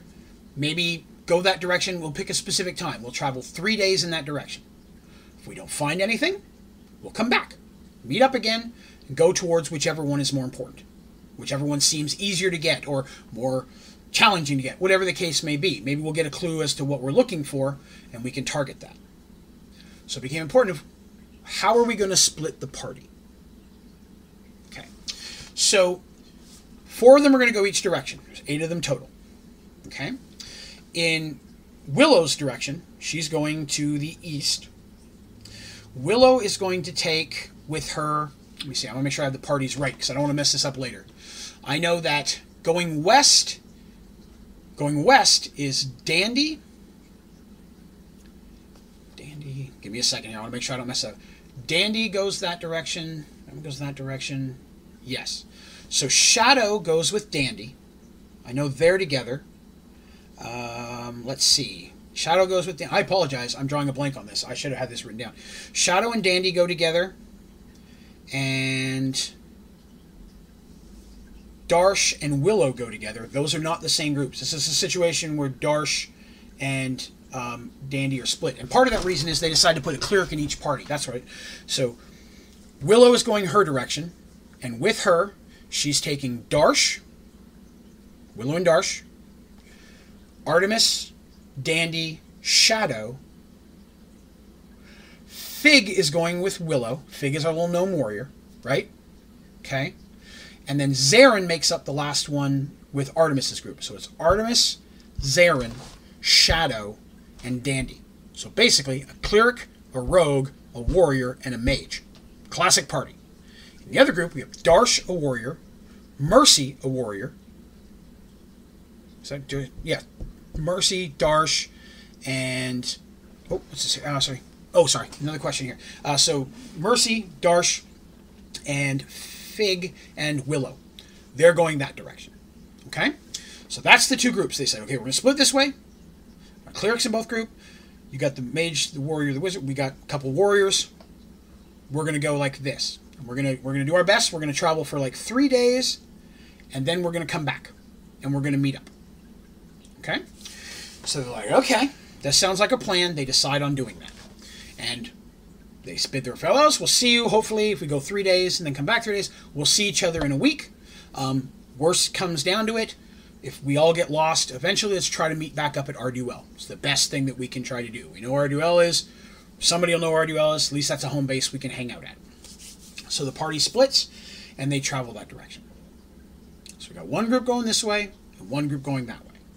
Now, for the story purposes, there are 2 reasons that I did this. There's a reason that I split the party up. Reason number 1, purely to make the adventure a little bit easier. I had 4 players in this group, each playing 2 characters. And very quickly I realized with 8 people, 8 characters, things like combat and things were taking a long time. And kind of like I was talking about the artifacts earlier, that was a pretty powerful group of people. Especially when you throw in some really good warriors, a mage, a couple clerics.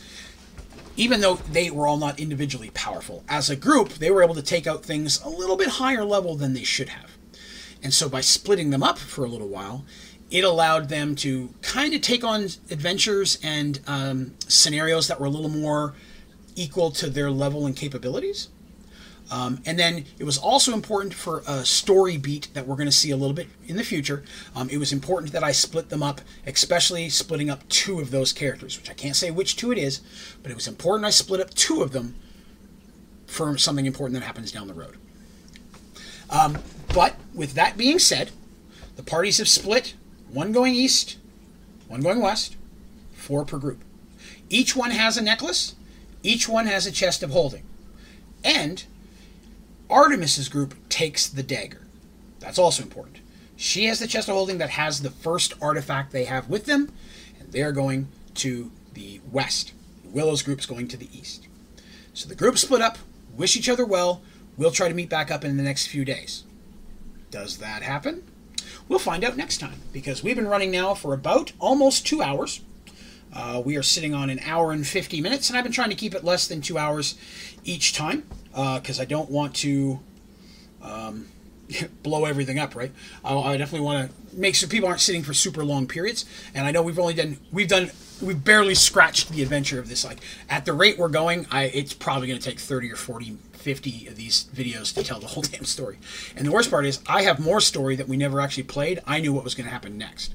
So eventually we're going to get to a point where I'll be telling story that never was ever played. It was just ready for it. So I'm excited to get to that as well. But that being said, I think this is a good stopping point for the story thing. I'm going to take a couple minutes to see if anybody has any questions about anything that we've covered, something you'd like to know about a character, about their class, their abilities, what weapons do they carry. Is there anybody else, any questions that anybody would like to have me answer? I'm happy to try to do that as long as it doesn't blow the story later. And Neon, Richard, thank you very much for helping U2Easy out with that. I really appreciate that. I couldn't really jump in off the top of my head with that answer. And then Jack Does Disney. Oh no, what a cliffhanger. Listen for a while. I've been enjoying this very well. Thanks. How long have you been DMing for as well? I have been DMing now for approximately 31 years. And this story I started running, it was like late 93, early 94 is when this campaign started. In fact, one of our members in the group, you'll see Scott in there. He's one of our has one of the memberships. Scott was actually played one of the very first characters. And then as I moved around and had different groups, each group, their characters continued the story. So the group we're doing right now carried on the story from Scott and my other high school friends group. In my mind, it's on one long story with one long history, but to each group, they had the adventure of learning what came before them and where they went after that. So this story itself has been running since like late 93, early 94 is when Scott and my friend Keith and I, the 3 of us, started this adventure. But yeah, I've run it through several groups. And it's changed over time. So what we're in right now is really the vast meat of the story. These characters are really the main thing that's going to cover us for a long period of time. There are some characters that will come after. Some of those are characters I created that we never actually got to play. But they are definitely important to the story. And that's something that most of my characters or my players learn to dread, is when I say that I'm going to do something because it's good for the story. Doesn't necessarily mean it's good for them. Maybe good for them down the way, but in my head, everything I wrote was for the story. I wanted to be able to look back on it and say, oh, I see why that worked out, or I see why you planted that seed and how it grew into something important later. Anything that was bad for them at the time but good for the story ended up working out well in the long run anyways, and rarely was there a situation where somebody was unhappy with it down the road. They were not happy with it at the time when I did something very bad to them, but in the end, what came from that really helped the story grow and jump into that. So it's something that is important to me, that the story stays in it. So I've told this story many times with friends and in different groups, and I've been wanting to share it on the internet. I always wanted to write it, but I found that I feel I'm a better storyteller than I am a story writer. It does not show up as well on paper as it does as I tell it from voice. So on paper, I can't do what I call the fluff, as the wind blew across the golden meadows. I'm not good at that. I have some parts that I will read, where I actually wrote out 2 or 3 pages, and that's information that I read to the characters. So I will be reading them to you, the same thing they heard while they were playing the game.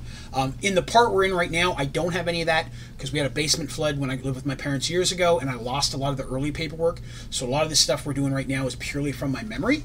But there's a certain point we're going to hit where I'm sitting here next to me, and I have just shelves of binders of all the story from that one point on. So it's definitely something that's important to me, and I'm excited to get to share it with everyone here. So I'm glad to see that people are enjoying it.